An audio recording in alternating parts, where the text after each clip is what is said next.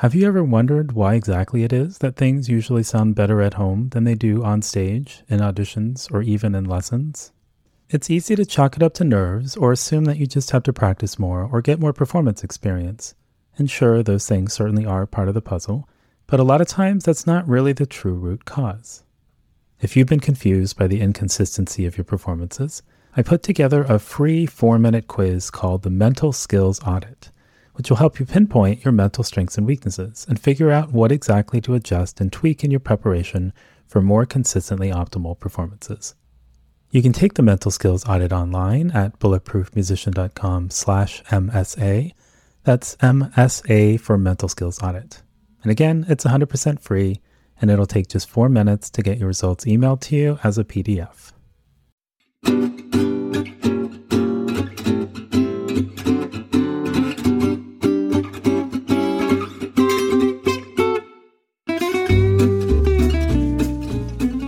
Hi, this is Noah Kageyama, and you're listening to the Bulletproof Musician Practice Hack of the Week.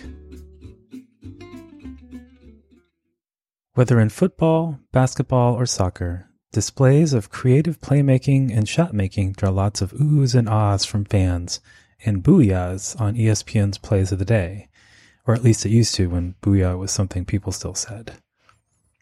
All of which is very exciting and entertaining, of course.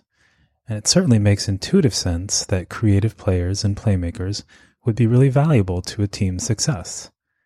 But is this actually true? Is there any data or evidence that creativity leads to more wins? Similarly, does creativity on stage lead to more success in auditions and competitions? Or is it just about execution, plain and simple?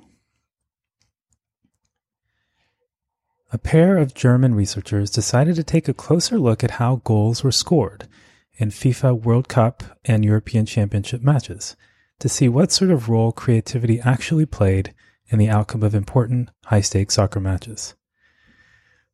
They compiled video of all 311 goals scored in open play over the course of 153 games and included the last 8 actions leading to the goal, where action number 8 was the shot on goal. So why 8 actions? Well, previous research suggests that about 84% of goals are scored after just 4 passes, and 95% of goals are scored within 8 passes. So this covered the majority of goal-scoring situations.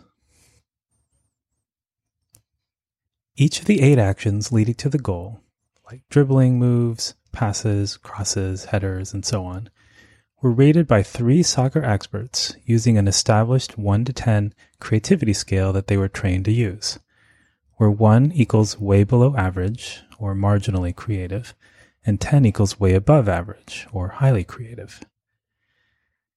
The 3 judges' inner rater reliability was high, so we know that they agreed, more or less, on the creativity level of each move.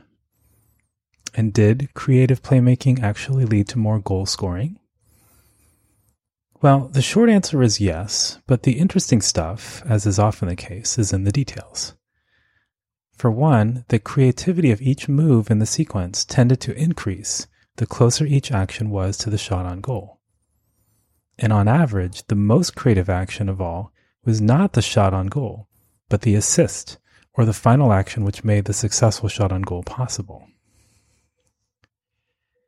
Overall, the last 3 actions, the so-called hockey assist, the assist itself, and the shot on goal, tended to be significantly more creative than any of the actions that came before.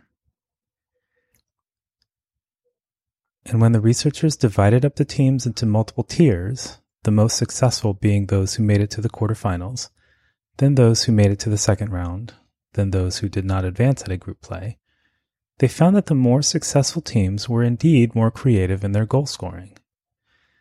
Though creative goals actually tended to be a relatively rare phenomenon, with only 46% of all 311 goals in the tournament containing 1 or more highly creative actions, the most successful team's percentage of creative goals was much higher, at 63%.